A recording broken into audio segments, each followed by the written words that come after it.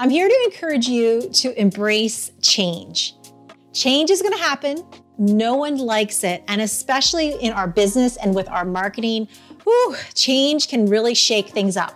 It can make you nervous. It can make you feel fearful for the future. You might have done something really, really well in your business with a marketing strategy, and all of a sudden something changes, whether it's the way your audience reacts to it, whether it's tech, whether it's an algorithm, something's going to change and it's going to shake you up and make you wonder, oh my gosh, is this really what I need to keep on doing? Is this really going to work? Am I in the right place?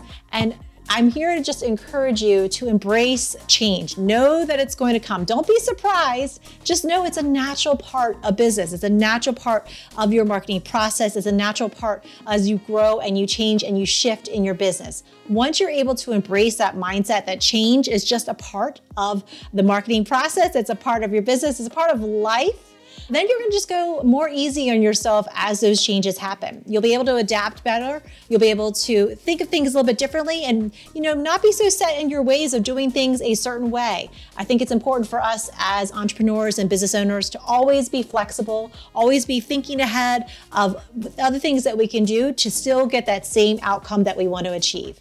So again, remember that change is going to happen. Embrace the change. It's going to be okay.